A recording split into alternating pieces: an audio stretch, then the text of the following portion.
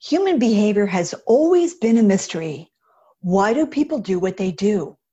Why do they react one way when we expected something else? How do we learn to understand, connect with, enroll, engage, align with people most effectively?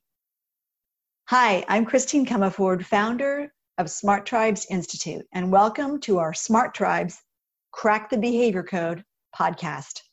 In each episode, you'll learn practical, easy-to-use tools to better understand and change human behavior. These tools will help your team outperform, out-engage, outsell the competition. In other words, to become a smart tribe. Oh, and you'll find these tools super helpful in your personal life too. Let's go. These visual things we see, auditory things we hear, and kinesthetic, things that we touch and things that we feel, emotions as well count here, often recall our beliefs, recall meaning bring back, bring up our beliefs about the world and ourselves. The beliefs about ourselves are our identity, and this results in us either feeling good or feeling bad. If you're on a sales team that feels bad, chances are you won't be achieving your quota because your motivation and creativity is low. Let's talk about how humans create experiences. Our behaviors don't always feel good, but they do always feel familiar to our creature neurology. That's our reptilian brain and our mammalian brain. And let me just do a quick review on the reptilian brain and mammalian brain. The reptilian brain is the part of the brain that's responsible for temperature regulation, breathing, balance, life support systems. The reptilian brain, if it could speak, it would say dead or not. It's about physical safety and keeping your body alive. The mammalian brain is about emotional safety. This is where we have fear, anger, love, peace, all those emotions. This is also where we have the hippocampus, which is responsible for learning and memory. Think about when you've learned something and it's felt good and been fun. You've retained it. Think about the key memories in your life, the ones that either have strong emotions, positive emotions, or negative emotions. Those are the ones that you retain. Everything else, what you had for breakfast 3 weeks ago, that's gone. You flushed that out of the mental buffer. So our creature neurology is our reptilian and mammalian brain.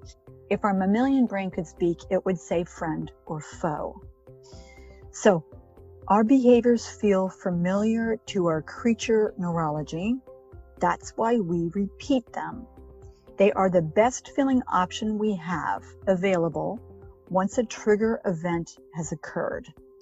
Now, the key to changing the bad feeling behavior is to understand the structure of human experience. So please be sure to see the show notes for the diagram that we've created, because we have an infographic for the formula for the structure of human experience. But let me just go over this verbally with you. From our experience, from our environment, we receive visual input, things that we see, V's that we say in neurolinguistics, and auditory inputs, things that we hear, A's in neurolinguistics. The V's and the A's, visual input, auditory input, lead to our kinesthetic feelings, right, in neurolinguistics case, that reinforce or expand or contract our beliefs and identity. And that determines our capability and behavior, which then generates a new set of V's and A's that lead to K's, and the cycle repeats. So let's dive into this. If we observe two things happening at the same time, our brains decide that they are related, establishing new neural connections, neural pathways. This form of association is how anchoring works. If we create new associations with visual, auditory, and kinesthetic input, we can change our because we're changing the neural connections in our brain.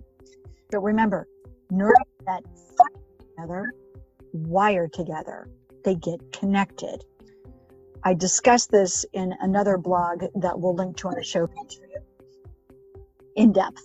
But right now, when we experience the world through our senses and our key memories, think about what grandma's house used to smell like as a kid. the favorite food that your mom used to cook, right? And what that smelled like and what that feels like. Your favorite chair at home, okay? So we experience the world through our senses and our key memories, as well as the emotional experiences. And we have to have a minimum of a visual, auditory, kinesthetic trio associated with them for it to be a strong memory, to be anchored. Anchors call up these sensory states and intentionally recall button in our mind.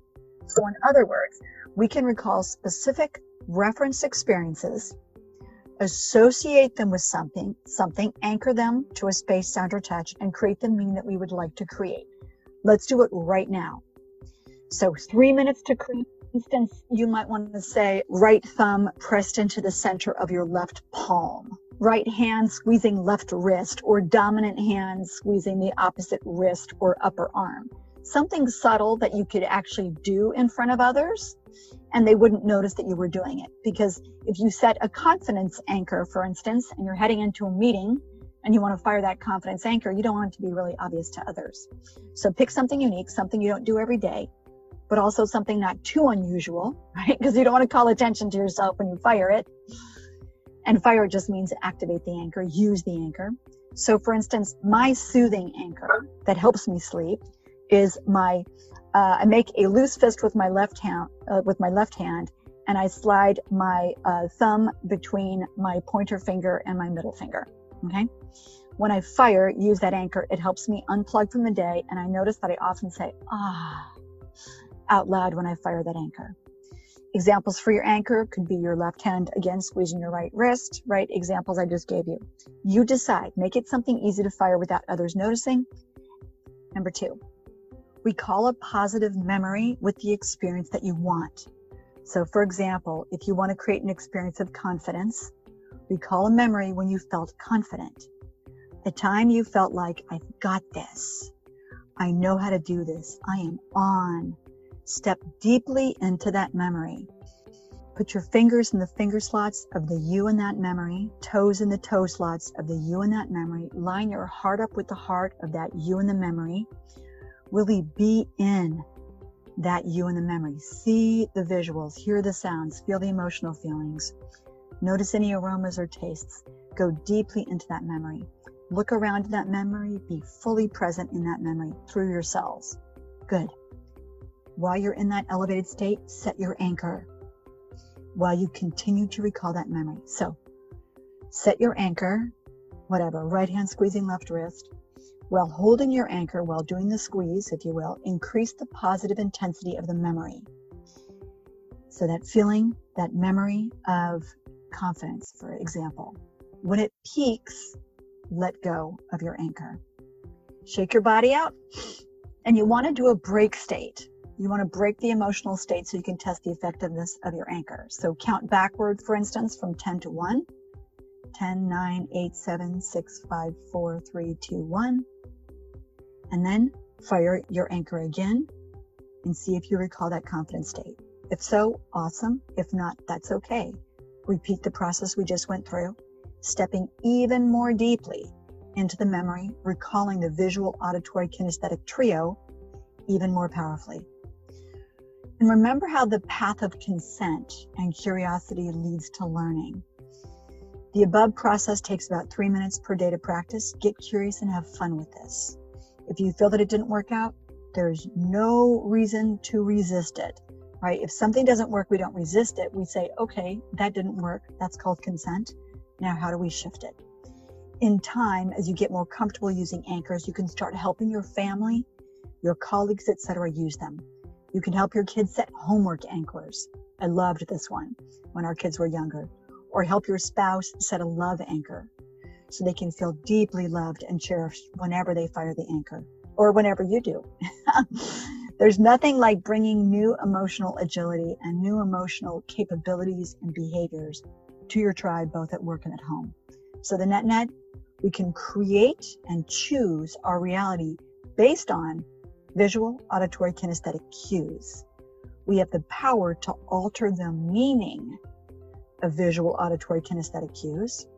And VAK anchoring creates new emotional agility, capabilities, and behaviors. How would you like to feel right now?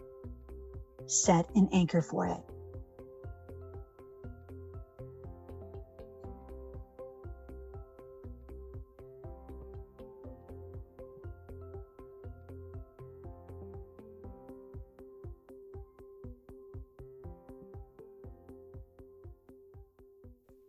Thanks for joining me on this episode. Every listen, every share, every review helps others form their own smart tribes where teams are engaged, happy, and optimally performing.